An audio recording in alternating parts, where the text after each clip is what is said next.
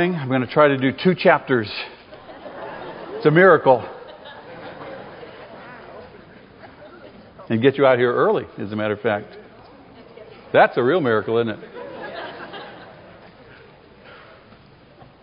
We're going to look at the final 5 plagues we began last week, and we're going to look at the final 5 plagues this morning before we get to the 10th plague.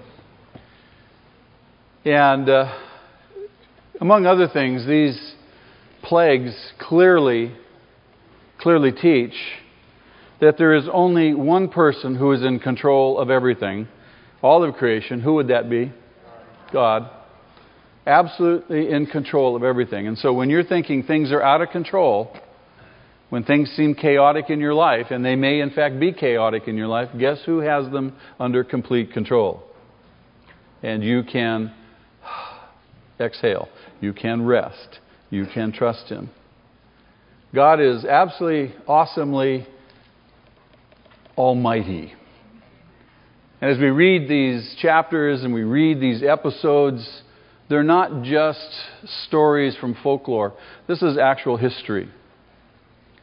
If you read secular history and you read about the dynasties of Egypt, at the conclusion of the Red Sea event in chapter 14, when the Egyptian army is wiped out and the Israelites have left the land, the whole nation of Egypt collapses and it disappears off the scene of history in terms of a world power. It's absolutely amazing. There's no more references to it. God has judged them. And God will judge His enemies very clearly. Our confidence is in Him. And among other things, these passages underscore that for us. And so we know that God rules over all of creation. And these 9 plagues against Egypt represent that reality. They are not just a display simply of God flexing His muscles. They go far beyond that. They are, as we have been seeing, the unleashing of God's creative forces, His creative power and might against the enemies of His people and hence against His own enemies. If you are an enemy of God's people, you are automatically an enemy of God. You do not want to be an enemy of God. I am, for one, glad that God's guns of judgment are no longer trained on me. Aren't you? Now, as He does this, as He brings judgment through all these different plagues and using all these aspects of creation, evidencing that He has control over every aspect of creation, and He can use it for as He pleases. We could assume and we could imagine that He could use any variety of means to bring Egypt to His knees. God is very creative, isn't He? Very inventive, very ingenious about how He wants to bring chastisement or judgment. He could certainly bring just an angel dressed in armor and girded with a flaming sword, couldn't He? That would be all it would take. He could just speak and blow Egypt away, evaporate them.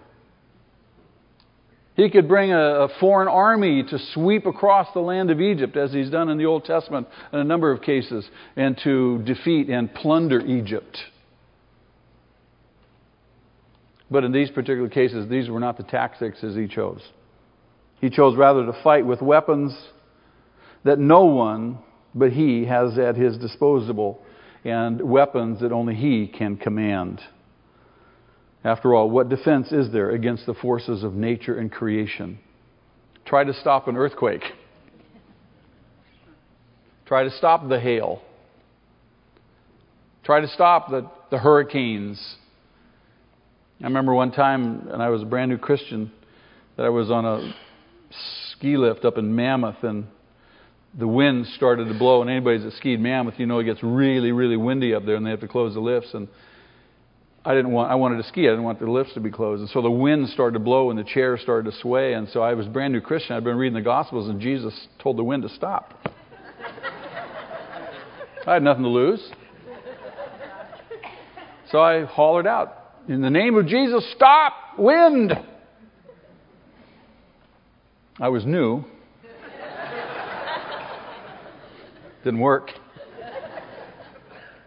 I mean, who can stand against the forces of nature? God uses the forces of nature. Creation is at His command. And in this case, He uses creation to deliver His people and to destroy His enemies. And in a very real sense, the plagues, when you look at them, when you think about them, they are a reversal of creation. By that, I mean the animals harm now rather than serve mankind. Light ceases and darkness takes over. It's just the opposite of what creation was all about. The waters become a source of death rather than life. The climax of Genesis chapter 1, you recall, is the creation of the humans in verses 26 through 28. On the last day of creation, God creates mankind. He creates human beings.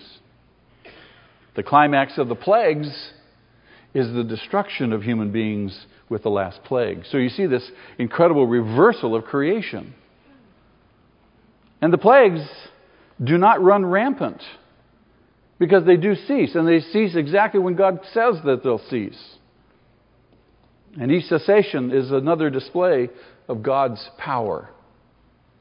He brings them and He removes them. He brings them and He removes them. And every time He removes the plague, every time a plague ceases, He again restores order to chaos as He did in the beginning. The waters are restored. Those pesky insects and the animals retreat. Each plague is a reminder of the supreme power of God who holds chaos at bay. He holds chaos at bay. But if He chooses, He will bring chaos in order to plague His enemies and in order to save His people. We see that played out in another place in the New Testament, on that hill where Jesus was crucified. We saw darkness come over the land. We saw the earth shake. We see that the rocks split. Creation, God shakes up creation. Chaos is breaking loose again. And it's evidenced through all of nature. And it's creation that witnessed God pour out His wrath on the one who became His enemy, that He might bring His people out of bondage. Who had become His enemy? Jesus. He who knew no sin became sin so that we might become the righteousness of God. Think about this. All of a sudden, Jesus Christ, this man who went about doing good, became God's enemy.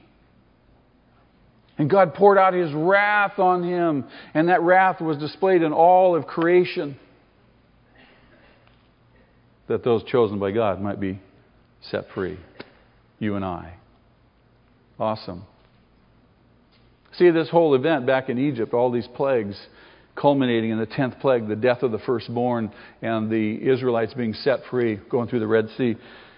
It's all a picture of what God would ultimately do at Calvary in bringing about the salvation of many. Well, let's look at these plagues. Let's start back in chapter 9, look at the 5th plague, pick it up from last time. These are awesome displays of His power. They evidence His sovereignty. The Israelites would need to remember this, and He'll tell them that this is one of the reasons why He does what He does, because these are to be rehearsed again and again and again to every generation,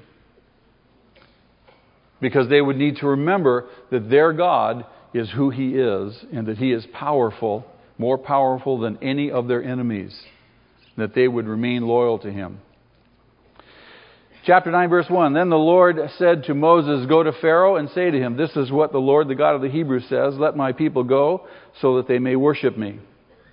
If you refuse to let them go and continue to hold them back, the hand of the Lord will bring a terrible plague on your livestock in the field, on your horse. Oh, I'm sorry, I'm in the wrong place, aren't I?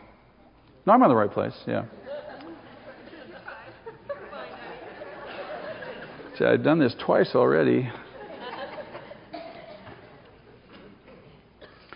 The Lord will make a distinction between the livestock of Israel and that of Egypt, so no animal belonging to the Israelites will die. The Lord set a time and said, tomorrow the Lord will do this in the land, and the next day the Lord did it. All the livestock of the Egyptians died, but not one animal belonging to the Israelites died.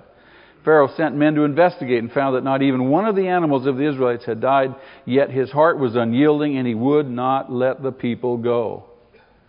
Now we've been witnessing how Egypt and the gods of Egypt and Pharaoh himself have all been under attack by Yahweh, the God of the Israelites.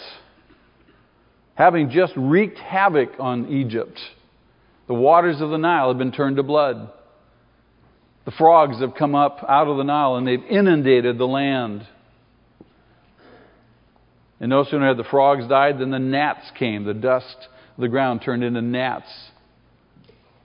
And then the flies came.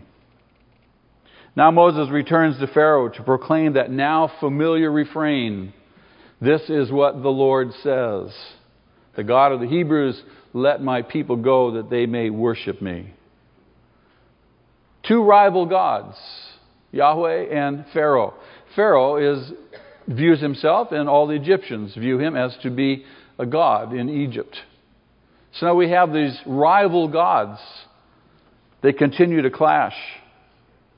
The only hope now is that last plague, the plague of flies, will have beaten some sense into Pharaoh, and it obviously does not.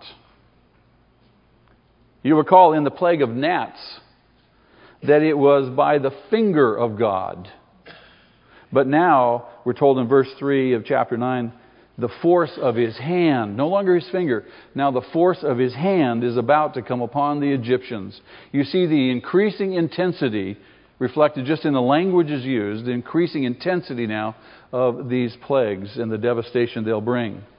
The hand of God throughout the Scriptures in the Old Testament is always associated with the mighty acts of judgment. And this is the first plague in which that term is used. And it concerns the first plague that directly causes death.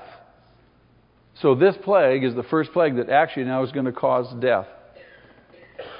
And it's the first plague directed against created things, whereas before the plagues used created things. So now the plague is going to be against the created order. It will also serve as a sign of worse things to come. A pattern of death that will culminate in the 10th plague, the death of the firstborn, and also the destruction of the Egyptian army in the Red Sea. So there's lots going on here. There's a transition. There's an increasing intensity of judgment. There's a pointing to what eventually will happen. Things are getting worse. This plague on the livestock would not only be a tremendous economic blow to the Egyptian economy and to the Egyptian people, but also it's an attack again on the Egyptian pantheon of gods. Cattle were considered sacred, represented by the bull, god by the name of Apis, A-P-I-S. Another goddess, the mother and sky goddess, Hathor, was depicted as a cow. And so you see again this attack on the Egyptian gods that the Egyptians revered and depended upon. God is saying, I am greater than they. Verse 7 tells us that Pharaoh sent his men to investigate all that had happened and in fact to see whether or not the flocks, the animals that belonged to the Israelites had died or not. And he went and he saw, just as Moses had said, that the flocks of the Israelites were not even touched by this plague. There's a play on the word sent. He sent his men, whereas he should have sent whom? The Israelites out of the land to safety, shouldn't he? So he sent his men to investigate. He could easily see that the Lord had power over all the animal realm. The animals and the lives of the Egyptian people were not under the control of their gods. The gods that he and his people had worshipped, they were under the control of the God of the Israelites. Would Pharaoh give in? Would he give up at this point? No. He's not even weakening. He will not give up. And that would open the door for the sixth plague, the plague of boils. Again, things are getting worse. Then the Lord said to Moses and Aaron, "Take handfuls of soot from a furnace and have Moses toss it into the air in the presence of Pharaoh. It will become fine dust over the whole land of Egypt, and festering boils will break out on men and animals throughout the land." Doesn't that sound delightful? Festering boils. It's like cancerous tumors breaking out, weeping. It's not pleasant. So they took soot from the furnace and stood before Pharaoh. Moses tossed it into the air, and festering boils broke out on men and animals. The magicians could not stand before Moses because of the boils that were on them and on all the Egyptians. But the Lord hardened Pharaoh's heart, and he would not listen to Moses and Aaron, just as the Lord had said to Moses. This plague, just like the plague of gnats earlier on, comes without warning. This plague is the first real demonstration to the Egyptians that their lives now are in danger. No warning. And all of a sudden everybody's breaking out in boils. Would you begin to think something's really wrong? Would you begin to think, it's getting closer to home. Now it's affecting us personally, physically.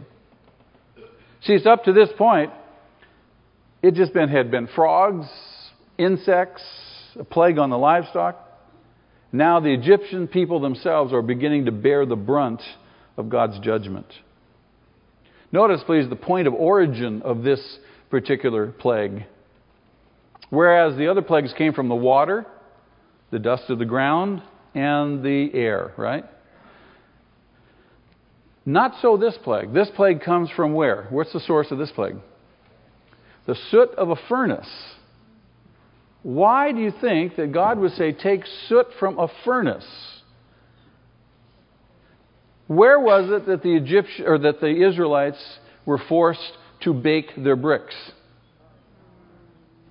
In a furnace, in ovens. You can see now, if you will, poetic justice on God's part.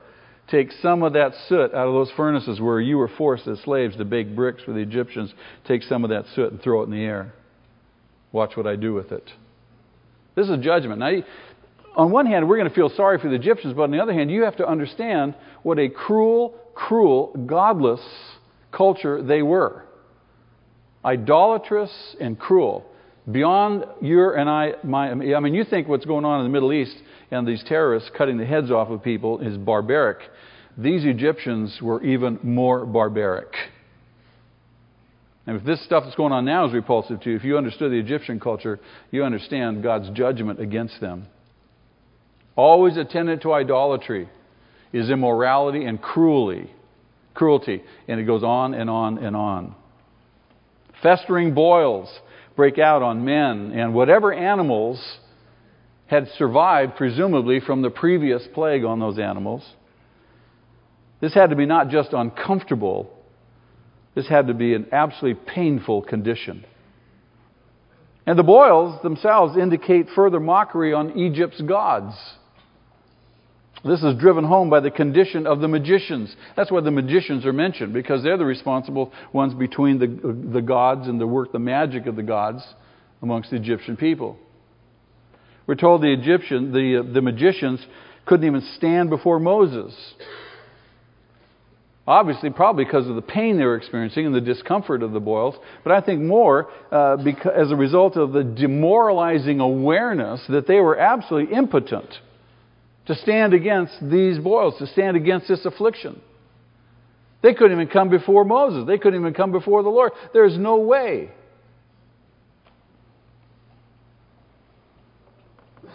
The effect of the plagues now are moving closer and closer to the power center. And where's the power center? Pharaoh. Getting closer and closer. God alone has control over the body. God alone has control over our health. Not the gods created by the imagination of men. Not the gods of sorcery and occult. I was driving home last night and drove past down in Redondo, one of those places that, the psychic place on the highway down there, across from 31 Flavors.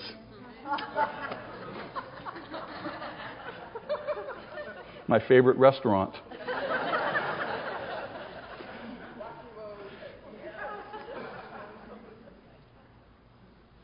Even science and technology and doctors and nurses, as wonderful as a gift as they are to our culture and to us, they do not have control over our health and our body. We do our very best to maintain our health. Some of us eat right, get exercise, proper rest and such. We try to maintain our health. We try to maintain the strength of our bodies. We do our very best. But there's only one person. There's only one person who holds supreme control over our bodies and our health. That is the Lord Himself. I went yesterday to visit a lady from our church who's battling with cancer throughout her body now. It's difficult. And as we were talking and sharing and praying, she acknowledged fully that her life was in God's hands. Her health was in God's hands. If it would be His will, she was ready to go home. Though her work, from her perspective, wasn't yet finished here. But she said, I thank God for the doctors. I thank God for the chemotherapy. I thank God for the radiation. I thank God for the surgery. I thank God for all that. I thank Him for this hospital and this hospital room and all that's attendant to this. But she said, there's only one person who can deliver me. God. God. The magicians had no power. The Egyptian gods and all their magic and stuff had no power. This plague also marks another turning point. It's here for the very first time that Pharaoh's refusal to let the people go is attributed to the Lord Himself. Verse 12 says, and the Lord hardened Pharaoh's heart. All up to this point, now Pharaoh has been digging his heels in. Pharaoh has been resisting. Pharaoh, remember earlier on, said, who is the Lord? I don't know Him. Some mediocre god of Israelite slaves. He's nobody. And God said, you'll know who I am. I'll make myself known to you. And so now, at this point, this is the first place where it says, now God hardened Pharaoh's heart. And this is not unexpected, by the way. Verse 12 ends with the phrase, just as the Lord had said to Moses. Back from chapter 4, verse 21, where the Lord revealed to Moses, far in advance of the onset of those plagues, His intention to make Pharaoh an instrument of His redemptive plan. Verse 16, it's revealed to Pharaoh, I have raised you up for this very purpose, that I might show my power and that my name might be proclaimed in all the earth. Pharaoh, you're in my hands.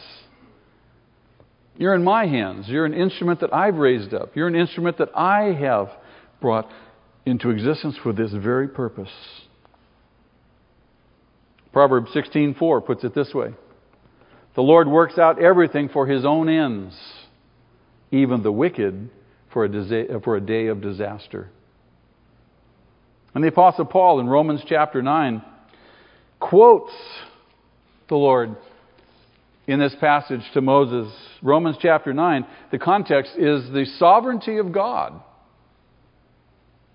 And God is unapologetic about His sovereign control over everything. And Paul acknowledges this because there's a problem. And people typically fallen people have a problem with the sovereignty of God.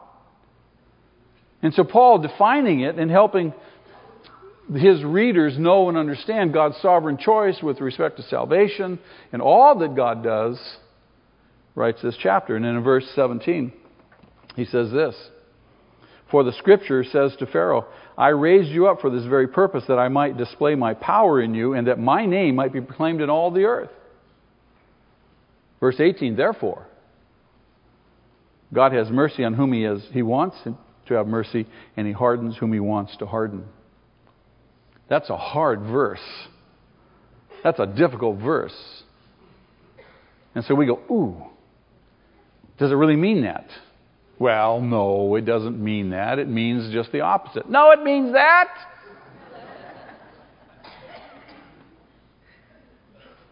To assuage our sensibilities that may be offended by these hard things in our efforts to want to protect God's reputation, that He's not unfair anyway, though it seems like it in that verse, He hardens whom He chooses, and He has mercy on whom He has mercy.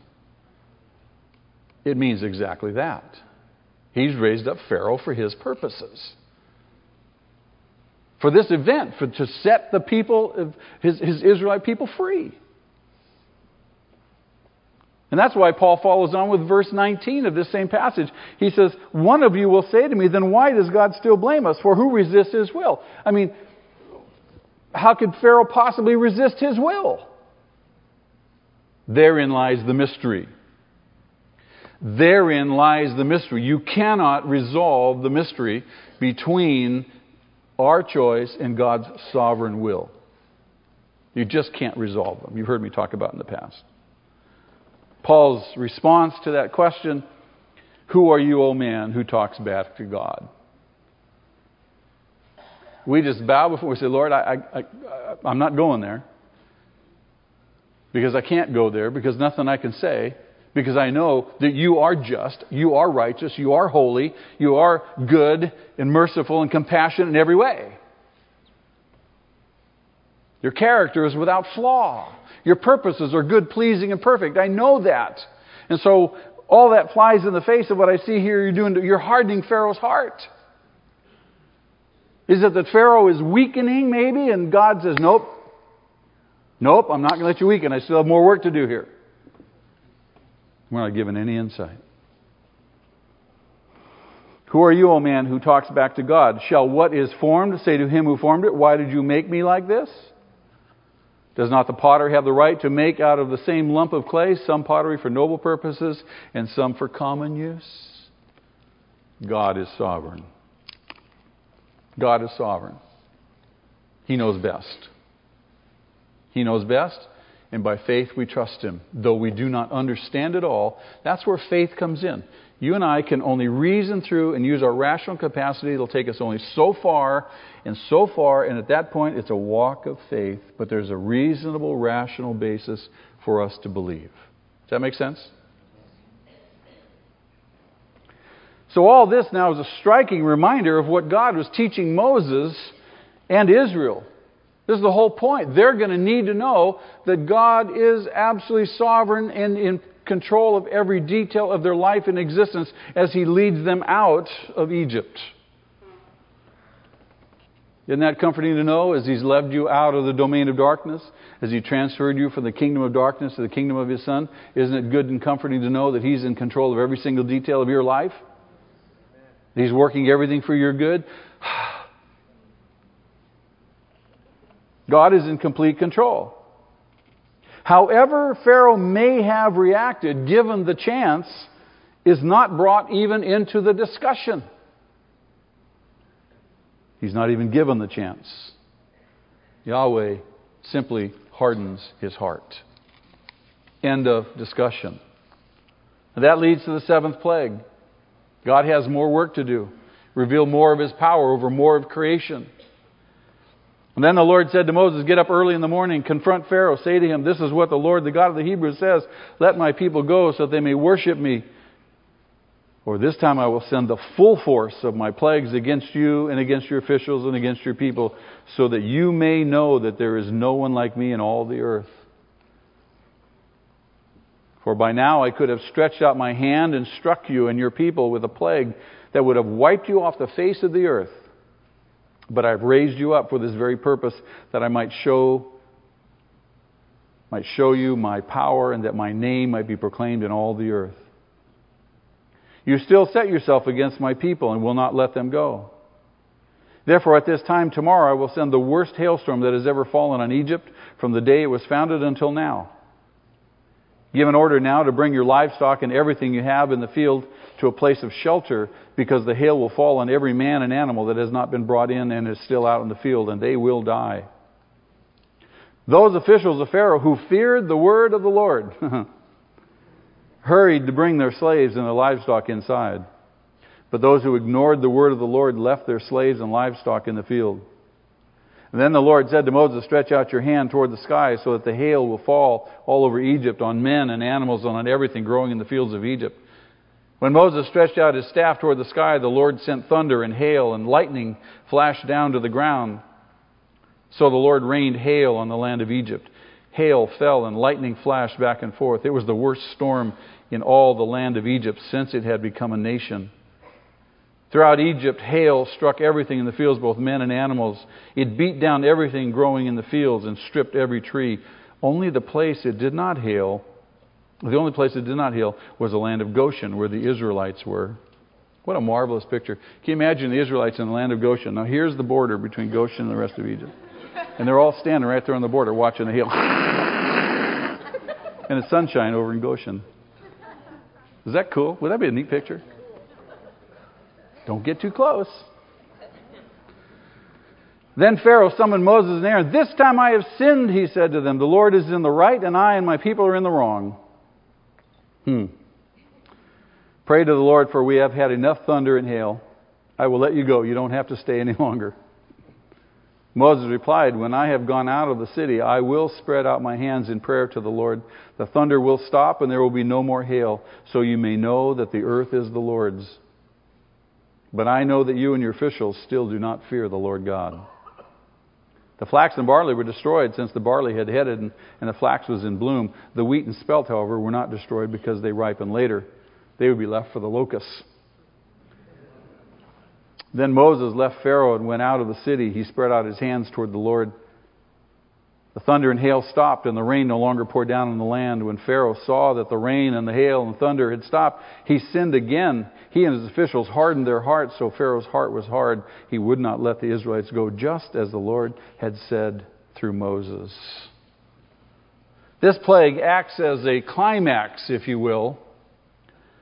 The climax of sorts for what has so far happened. Now Pharaoh would experience the full force of God's power. In verse 14, the Hebrew language literally says, "I am about to send all my signs to your heart." God is really going to drive his point home into Pharaoh's life. Now the heavens themselves are to be unleashed against Egypt.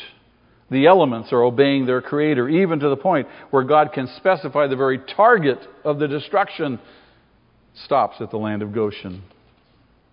Aren't you glad that God's judgment stops before it reaches your doorstep? Would this be a frightening show of power? We've all seen lightning and thunder and horrific storms, and you've seen the lightning come down to the ground and the sound of thunder. And it can really be frightening when it's powerful and loud and close to you. You don't want your house struck. You don't want to be outside.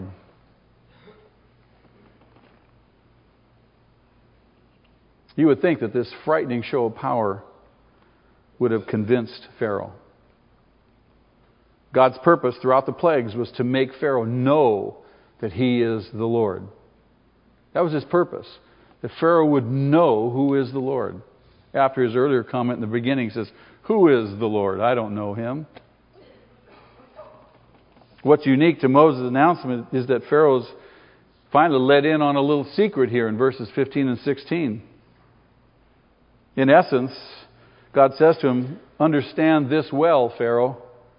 You are serving my purpose. You are serving my purpose." At the end of verse 16, God's reputation would be proclaimed in all the earth.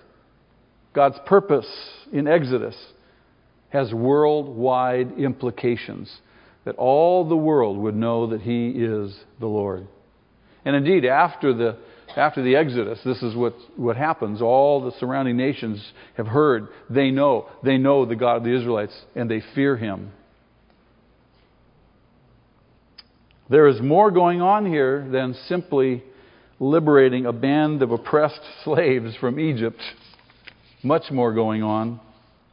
And Pharaoh is, unfortunately for him, involved in something far bigger than he understands or is planned for. Pharaoh is in way over his head, and he is clueless. Again, God, this plague of hail is judgment on the gods of Egypt.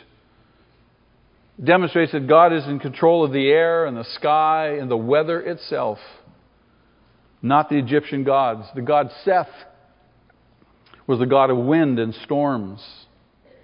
There was another god, Nut, N-U-T. I thought that kind of humorous when I read that. Nut. That was the goddess of the sky, and she was responsible for bringing the blessings of the sun to the crops. But not only that, there was the god Isis, the god of rain and water. The god Sirius, who was the god of fire and lightning. The god Shu, S-H-U, who was the god of the atmosphere. None of these Egyptian gods could provide protection against the hail. The Lord alone controls the forces of nature. What an object lesson. You can imagine how the anguish and desperation of thousands upon thousands of Egyptians are praying to their gods. They're appealing to their gods to have mercy, and those prayers are not even heard, let alone answered. Vain. Praying in vain. And for the first time, Pharaoh now is offered some chance of protection. Send the crops, send your servants under cover before the hail hits. Certainly, if he won't send the Israelites out to safety, at least he'll send his own livestock to safety. Is this an expression of God's mercy? I don't think so. I rather think it's a test for Pharaoh. A test. Will Pharaoh take steps to comply with this warning from God? And if he does, he's acknowledging God's absolute authority and sovereignty. Now, we don't know if Pharaoh does heed Moses' warning, but verse 20 tells us that only those who feared the word of the Lord responded to that warning.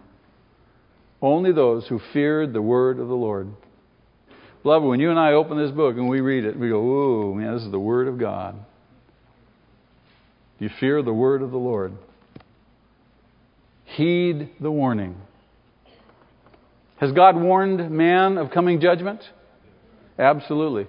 He's been warning man for generations of coming judgment, hasn't he? Paul says in Romans chapter 1, verse 18, the wrath of God is being revealed. It's being talked about. It's being preached about. It's been talked about since the very beginning. It's being revealed. And it's being revealed against godlessness and wickedness and those who suppress the truth of God through their wickedness. God has warned mankind of coming judgment.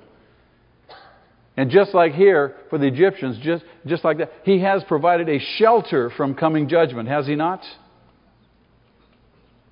That shelter is who? Jesus Christ. He is our shelter in time of storm. He is our shelter in time of storm. Psalm 91, cover me with your feathers. Cover me with your feathers.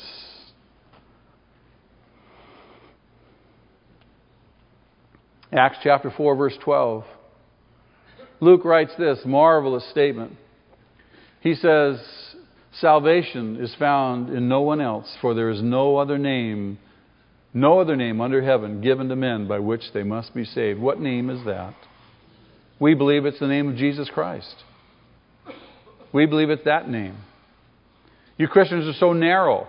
Yes, we are, because Jesus said, I'm the way, the truth, and the life. No one comes to the Father but through me. Not through Buddha, not through Krishna, not through Mary Baker Eddy, not through Joseph Smith, not through L. Ron Hubbard, not through any of the other modern gurus and all the people who profess to have the way to enlightenment. No, there's only one way, Jesus Christ. The Apostle Paul underscores that in Romans chapter 5, verses 8 and 9, when he says this. I love this verse.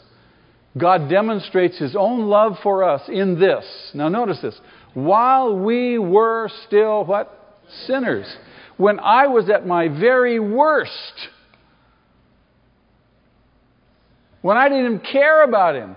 When I had no interest in Him. When I was oblivious. When I was out doing my thing. While I was still a sinner, Christ died for me. since we have now been justified by His blood. And that word justified is in the perfect tense in the Greek language, meaning it's a done deal. It's finished. Perfect. We have been justified by His blood. How much more shall we be saved from God's wrath through Him? He is our shelter. Jesus. Somebody say hallelujah. Now when the plague arrives here, the hail hurts not only humans and animals, but everything growing in the fields. Strips everything. All the vegetation is struck.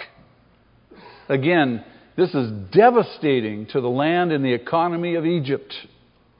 And also, I think it's poetic justice, again, just like the soot from the furnace, may be a veiled reprisal for the Israelites having to gather their own straw for making bricks back in chapter 5. Okay, you made my people gather their own straw. I'm going to wipe out all your vegetation. Whoa. Don't mess with God. And verse 27, this is here. This is an interesting statement. Verse 27. It brings us to the point that you could expect. You think maybe now Pharaoh would be brought to his knees. What appears as a truly heartfelt capitulation by him. Notice verse 27. Pharaoh summoned Moses and Aaron. This time I have sinned, he said to them. The Lord is in the right, and my people and I are in the wrong. Is this true repentance, do you think? Sounds like it, doesn't it? You ever had some people come to you, plead with you, oh, I'm sorry.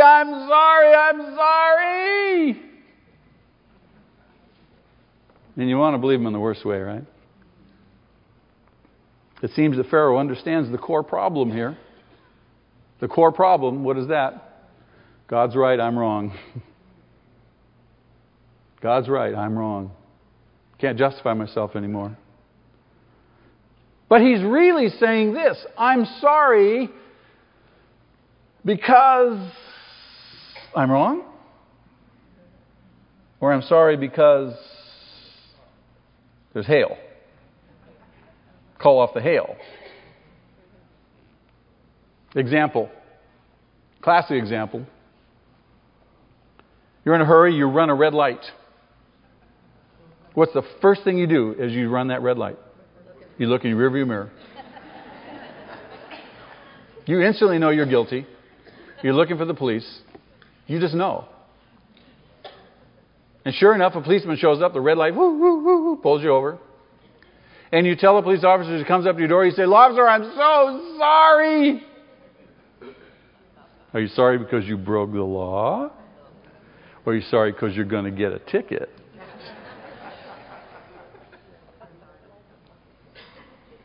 Our kids are brothers and sisters. Tell your sister you're sorry. I'm sorry. Mean it. I mean it. Right. You're only saying you're sorry because you know you're in big time trouble. You're not really sorry because you're really sorry because you offended them. Imagine this. The little brother and sister, they've just been fighting, and the parent comes in and the brother says to his sister, I am truly sorry. I've harmed you. I've violated the trust of our relationship. You're my sister. I should take care of you. I should love you, and I haven't loved you. Please forgive me. I am truly wrong. When was the last time that happened? Ha!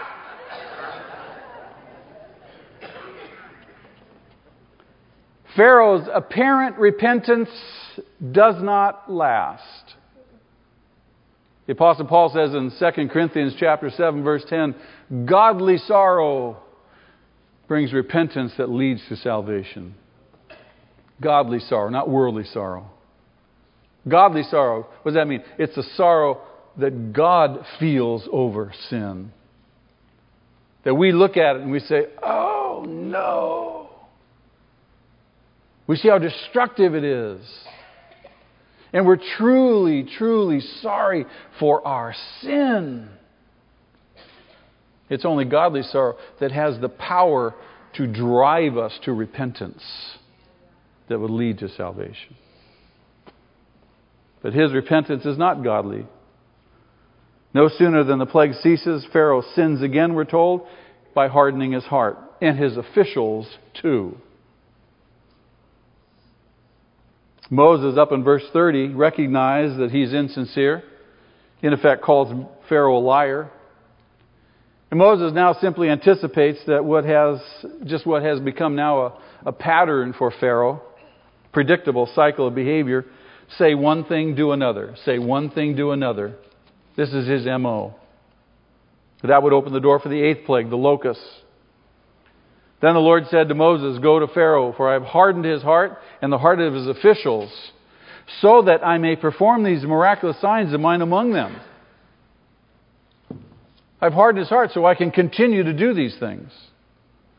"That you may tell your children and grandchildren how I dealt harshly with the Egyptians, how I performed my signs among them, and that you may know that I am the Lord." Not only the Egyptians, but that you may know that I'm the Lord. So Moses and Aaron went to Pharaoh and said to him, "This is what the Lord, the God of the Hebrews, says. How long will you refuse to humble yourself before me? Let my people go so they may worship me. If you refuse to let them go, I will bring locusts into your country tomorrow. They will cover the face of the ground so that it cannot be seen. They will devour what little is left after the hail, including every tree that is growing in your fields. They will fill your houses and those of all your officials and all the Egyptians, something neither your fathers nor your forefathers have ever seen from the day they settled this land until now." And then Moses turned and left Pharaoh. Pharaoh's officials said to him, "How long? How long will this man be a snare to us? Let the people go so they may worship the Lord their God. Do you not yet realize that Egypt is ruined?" And then Moses and Aaron were brought back to Pharaoh. "Go worship the Lord your God," he said. "But just who will be going with you?" Moses answered, "We will go with our young and our old, with our sons and daughters, with our flocks and herds, because we are to celebrate a festival to the Lord." Pharaoh said, "The Lord be with you. If I let you go, along with your women and children, clearly you are bent on evil.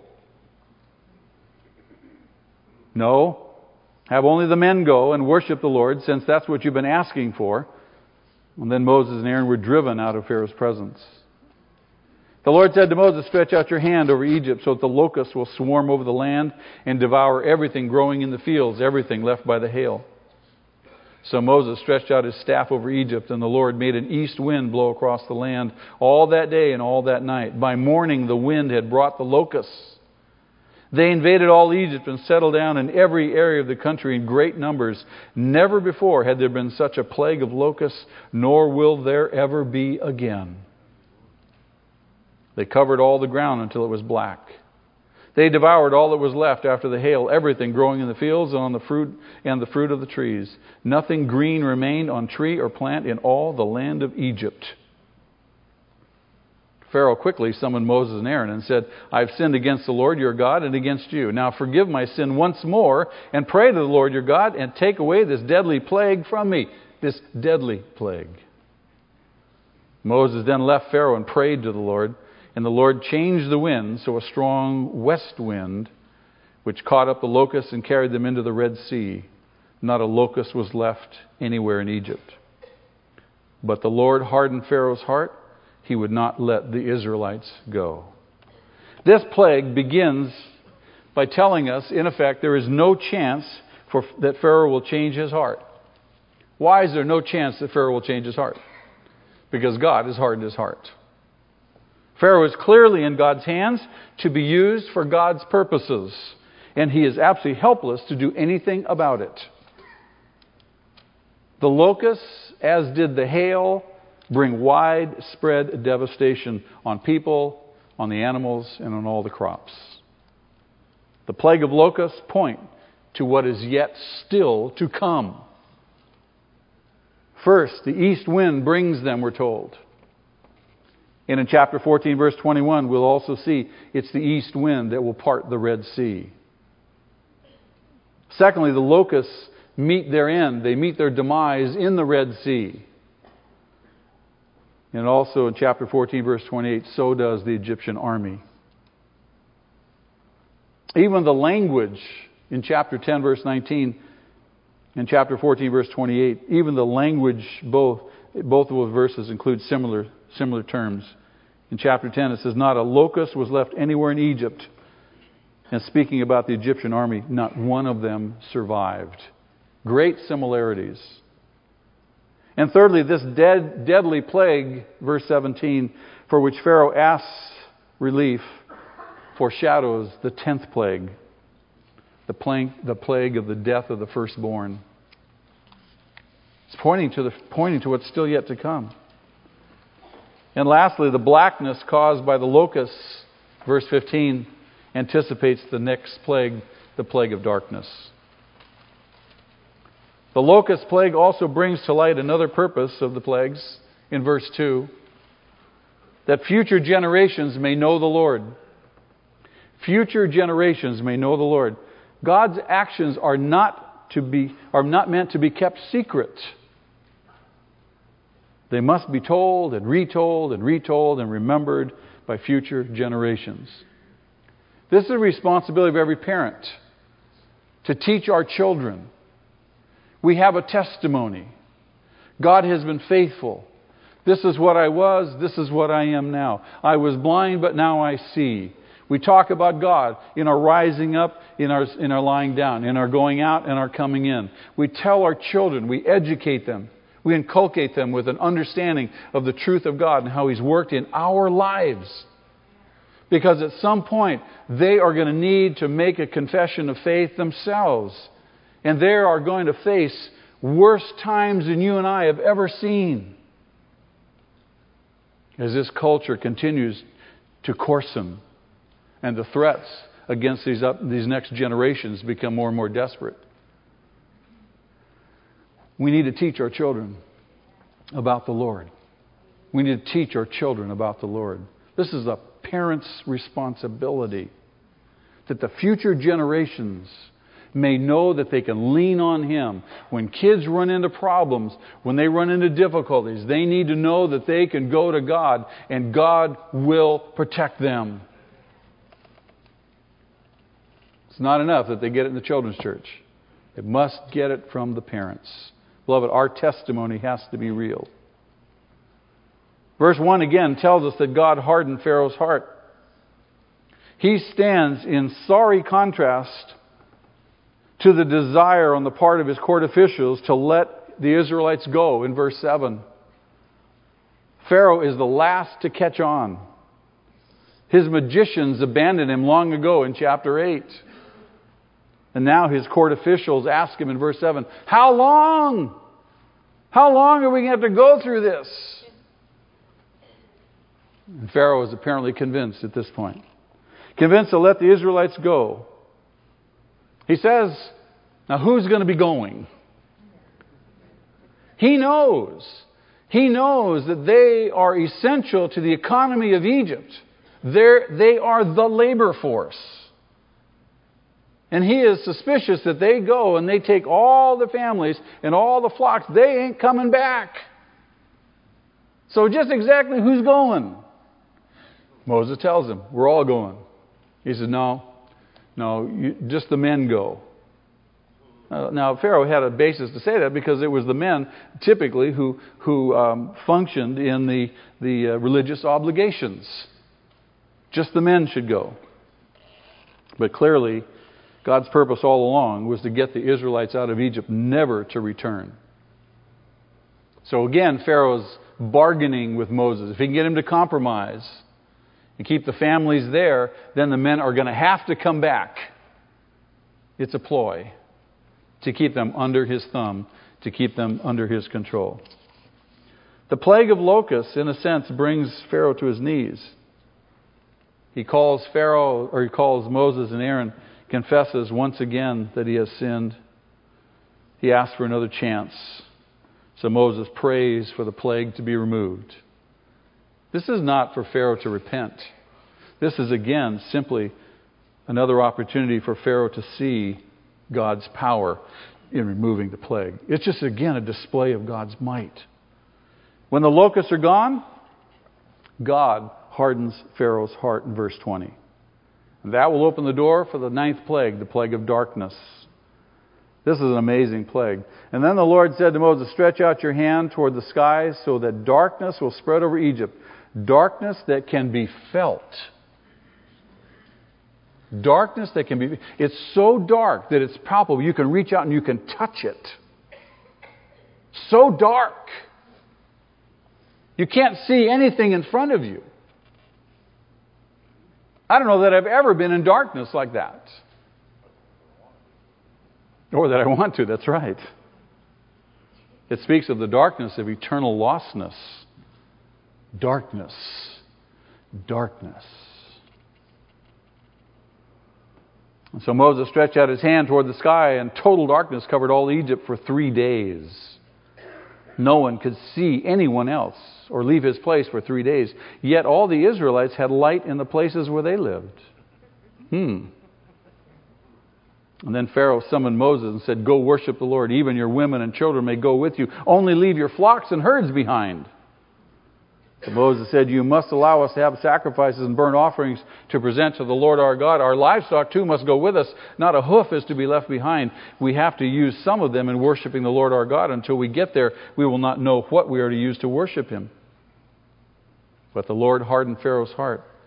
He was not willing to let them go. Pharaoh said to Moses, "Get out of my sight. Make sure you do not appear before me again. The day you see my face, you will die." "Just as you say," Moses replied, "I will never appear before you again." This 9th plague is the next to the last blow before the final punishments in that 10th plague and the Red Sea episode. This plague also comes without warning. It comes without delay.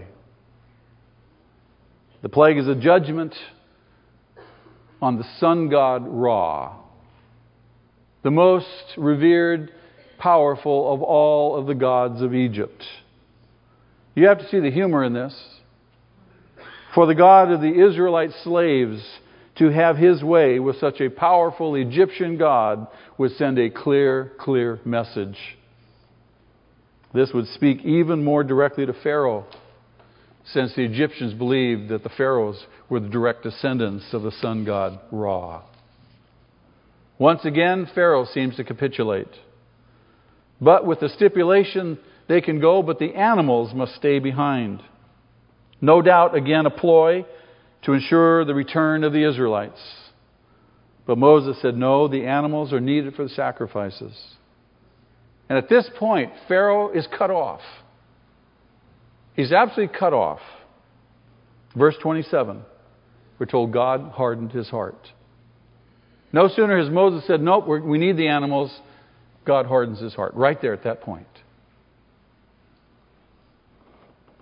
How he may have responded if left to his own is not the point. Nor should we become preoccupied with reconciling decisive action on God's part with our own images of how fair we think God should be. At that point, we go, whoa, don't mess with him. God is bringing this contest between himself and Egypt's king to a speedy resolution. At this point, Moses and Pharaoh part company for what appears to be the last time. They will meet one more time, chapter 12, verse 31, after the death of the firstborn. Pharaoh here, ironically, cuts off the only means of salvation he has by banishing Moses from his presence forever.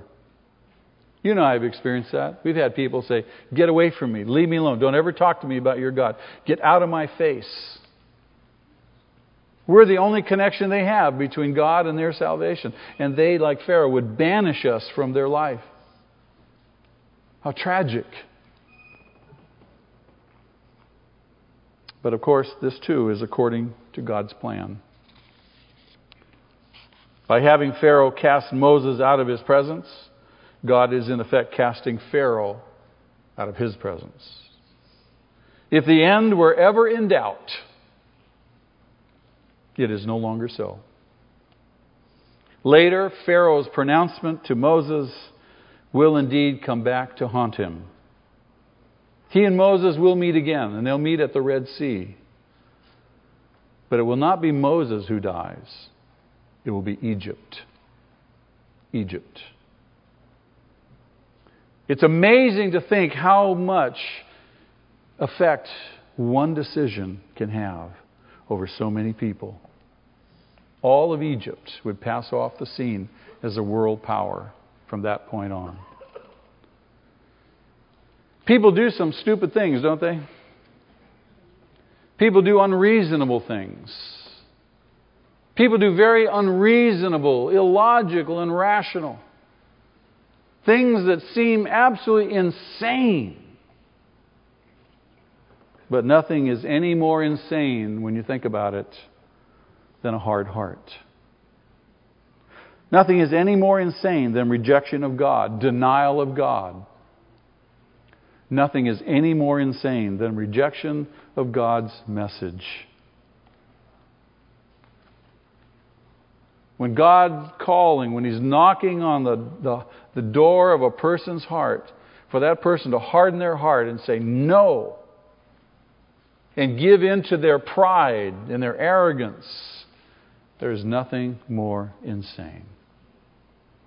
The writer to the Hebrews says this: "See to it, brothers, that none of you has a sinful, unbelieving heart that turns away from the living God. But encourage one another daily, as long as it is called today, so that none of you may be hardened by sin's deceitfulness." It's a warning. It's a warning that none of us succumbs to unbelief because of the circumstances of our life seem to argue against the existence of a good and merciful and compassionate God. That's why we need to be together. That's why we need to support and encourage one another. That's why we need to be in fellowship, because there are people who are going to be going through dips. They need people to come along and say, God is faithful. Let me pray with you. Let me hold you up. Let me encourage you through the season of weakness so that you don't succumb. And you're not deceived by sin. It's imperative, beloved, that we trust in a sovereign God. That we don't understand all that's going on, but that we're confident that He is faithful and that all of His purposes are good and pleasing and perfect. You can take that to the bank. Amen? Let's pray. Lord, thank you. Thank you that you are faithful. Thank you that we have a great confidence. Thank you for the refuge from the coming judgment that you have provided in Jesus. Thank you there's no confusion on our part anymore. We don't go here and there and the other place, but it's very clear. You've made it clear to us. You've brought us from darkness to light. You brought us from blindness that we can see now. God, thank you for the salvation that you have purchased by your own blood. When we were at our very worst, when we were sinners, Lord, you set your plan, your heart upon us, even before the foundation of the world. God, that knowledge is too high for us. It's too great. All we can do is worship you, praise you, and thank you. You are an awesome God. You are mighty in all your ways.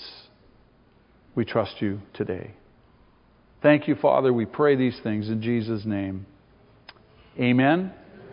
Shall we stand and worship Him, this mighty and awesome God? Praise His name.